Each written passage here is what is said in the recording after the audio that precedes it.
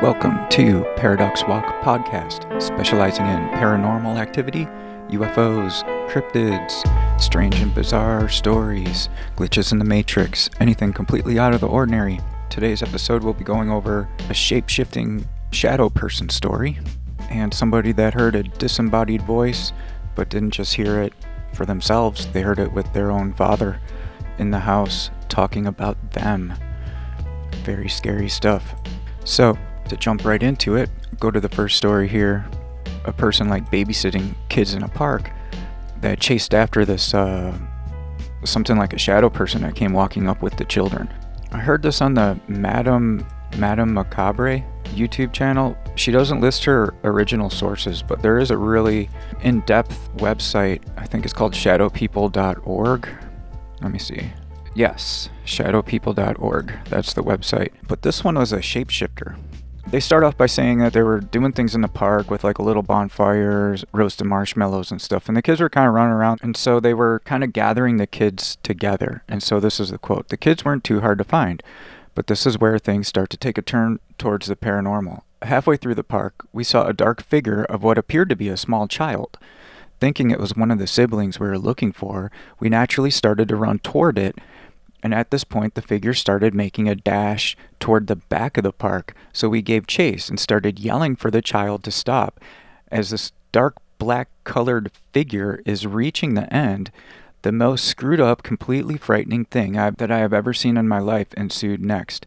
The dark, childlike figure turns white, starts running on all fours for like 10 feet, runs straight up a tree like a cat, and uses the elevation to jump over the 6.5-foot wall to the apartment complex. Obviously, this scared the piss out of us, so we ran in terror back to the front of the park. That figure was completely solid, and I have 3 eyewitnesses who can back my claim. The only question is, what the hell was that?" Man, somebody recently somebody that I was kind of talking to about some paranormal stuff said that I think they lived in Nevada. I don't know if it was Vegas or not. I want to say Vegas. And she said that just right out front in the neighborhood in a clear day was like a dark black shadow figure that was walking around on all fours like a dog. But she said it didn't have like the head or face of a dog, and it didn't have a tail like a dog, but it was just kind of walking around on all fours. And she just kind of said it didn't necessarily pay attention, or just kind of was like looking around, like going through yards and stuff of the house. And she said it just kind of quickly just kind of ran away. She said it was really, really big, but it was just a solid black figure. I don't know. I've heard maybe there's a whole bunch of different types of these things. I did hear this one. I've looked for this one story. Check this out. I'm just going to tell it from memory because I searched for this forever and I couldn't find it. I think I heard this from a KJ Osborne video when he started doing his own like podcasts and stuff and different websites. So I can't figure out. It's kind of hard to track down his material if it was from a few years ago. But it went something like this. Somebody walking through a major city comes across like a shadow figure that was, it seemed kind of stuck or injured in like near an alley between a couple buildings. And this person walks up to it, and the thing turns into a bunch of different shapes like over and over. Like it tried to turn into a cat and it didn't really work, and then it tried to turn into a dog and it didn't really work, and then finally it just turned itself into a person, but it was still like a shadow person, and started speaking all these different languages to the person that was like a regular person that was walking up to it. And it sounded like it was just cycling through like every language that it could go through until the guy or girl just shouts out English. And then the thing just starts talking English to it, like, all right, we'll speak English or something. And then they go on to ask it what it is and what's wrong with it. When they asked it what it was, the shadow person came up with the word fireman. That made me think, does it use like fire to make itself, or is it like made out of some type of fire? I also heard another story. I think it was on the same, he was reading like a bunch of these stories, and the one he read before it or right after it, someone watched a shadow person stand like off on a cliff with some like vegetation around it and grass and stuff. And after the shadow person left, the human like walked over to where it was standing, and all the stuff in a big circle around it was burned. just makes me think like maybe some of these things are made out of fire. So the person ends up, to get back to the story, the one in the alley, the person ends up asking it like, besides like what it is, like what it's doing there. And the thing goes on to explain that it said like I would describe myself most similar to what you would call like an adolescent in your like lifestyle. I wasn't supposed to like come here, like my parents were like against it, and my dad is looking for me, but I got hurt when I came here, and it'll take me a little bit for me to like recover, and I'm kind of stuck right now. It'll be like the equivalent of you getting in trouble, you know, from one of your parents, and I'll like end up getting back to, you know, once I'm better, I'll be able to get back to like what I was doing or something. It was a really bizarre story, and I tried searching some of like the keywords from this thing. I don't know if anybody can find that story of the adolescent shadow person that calls himself a fireman. That would be great. Or KJ, if KJ can like kind of go over that again or find that story. He digs up some. He used to do these podcasts. It's the KJ Osborne, the Scariest Movie Ever channel, but he made a website. I think it's called whoiskjosborne.com, and he finds a lot of really interesting material. But this was years ago, and I thought I'd be able to find that story, and I can't. Just recently had some issues like finding things on the internet, and it seemed to happen after 2016. But let's get back to the next story. Here is a disembodied voice that was very scary. This is a person, this was a Reddit post, I think it's in Paranormal I got this. It's titled, "A Strange Voice That Acknowledged Us Looking Towards It?" Quote, "Here's a really strange thing that happened at my parents' house a week or two ago. I can't get it out of my head because of how bizarre it was. To give a little description of their house, it's an open floor plan, so there aren't any walls obscuring any room. The only rooms that have walls are the bedrooms, and that's really it. Me and my dad were the only ones home, and we were watching The Mandalorian. We had just finished an episode when we heard a voice coming from the stairway behind the couch. As clear as day, we heard a man's voice saying, 'Hey, Kevin, look at this.'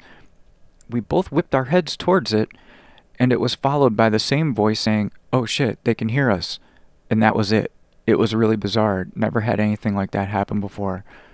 If you're not familiar with one of the Mandela effects, that's a pretty major one. The Publishers Clearinghouse was a major sweepstakes in the United States in the late 80s, early 90s.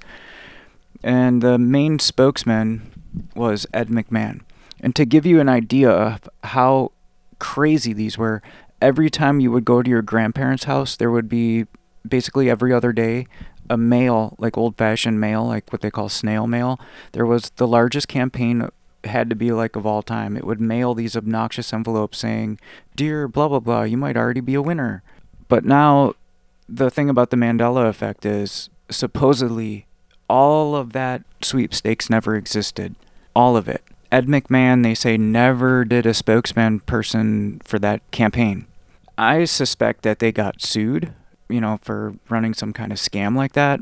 And they collected, it was like their way of getting all these, like, I think it was magazine subscriptions or something like that. I'm suspecting like somebody wanted to make it so like they never did that campaign in the first place, is my guess. I don't know.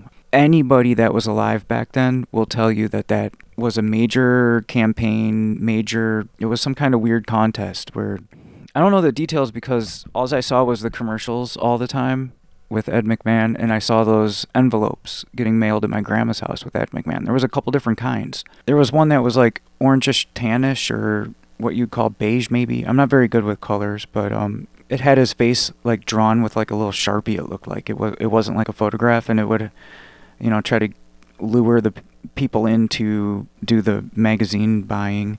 And then there was a big white one that would say the person's name, whoever they were mailing it to.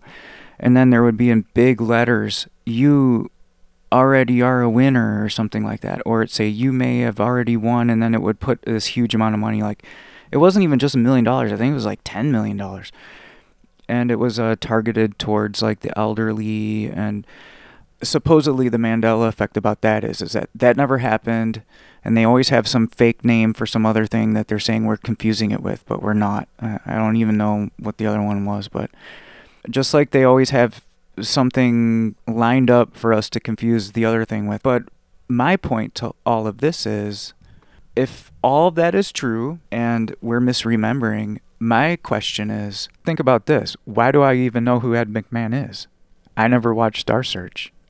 Johnny Carson wasn't on TV when I was growing up. I'm not that old. I never once saw an episode of Johnny Carson. I never once watched an episode of Star Search completely. The only reason I know the name Ed McMahon is from Publishers Clearinghouse. So why do I know who Ed McMahon is if Publishers Clearinghouse never existed? So these are things that when people bring up the Mandela effect, it's not some stupid joke or something. It's not people misremembering, because I have no reason to know who that man is. Think about that. So for this example, it's not misremembering, it's actual remembering. Why do I remember Ed McMahon? He's a real person, right?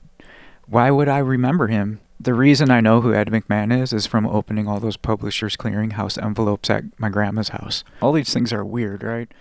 What if what's going on is something a bit like that movie that just came out with Ryan Reynolds? It's called Free Guy. If you have never seen that movie, it's pretty simple. They write a computer program. It's kind of like Sims. Took the game Sims and mixed it with Grand Theft Auto or something, where people just go crazy in there and just do whatever. One of the NPC characters kind of gets sentient and figures out what's going on. He doesn't necessarily know it's a game, but he kind of starts figuring these things out. What if the real world isn't exactly like that, but I guess a little bit like that? Because everything is code. Even me speaking right now, it's like sounds get transferred into meaning. Our genetics is code. Everything you look at is some kind of code, or can be interpreted that way. So we can establish that it's kind of like that. But what happens in this movie is some of the actual programmers and game designers actually kind of jump into the game, and they become like gods, right? They can like manipulate anything, and this starts freaking out the character Free Guy, Ryan Reynolds' character. It's really confusing for him. What if that's what all these spirits and weird aliens and stuff kind of are? Like before humans were even made or whatever. What if these things were they had like a higher level of control over everything than us? And some of them just kind of went crazy with the power of it all, and they, kind of just became like these monstrous type things instead of being like friendly to us and like seeing how we're going. They just kind of went crazy and wanted to be mean and like evil, and they just kind of went bonkers with power, and they look a bunch of different ways. They come at us with a bunch of different disguises and costumes, and that's, I don't know, it's just I just kind of thought of that when somebody started talking about that movie. I'm like, I don't know, I think running 20 episodes of a podcast without kind of trying to figure out what's going on with all this weird stuff would be kind of useless. So I don't know, just an idea to throw out there. It seems like something like that's going on in some sort of way, but who knows? I don't even know if we'll ever know on this side of things. But anyway, I'd like to thank everybody for checking out the podcast. The music is Downbeat 88. The intro is called The Dark. The final track, outro, is called The Moment of Peace. I'd like to thank my first Patreon, Roxy. My Patreon is patreon.com/ParadoxWalk. Remember to put the RSS feed in to be notified of all the latest episodes, or click the bell or whatever on YouTube, or however it works out. And hope everybody has a great day. Thanks for listening. Bye.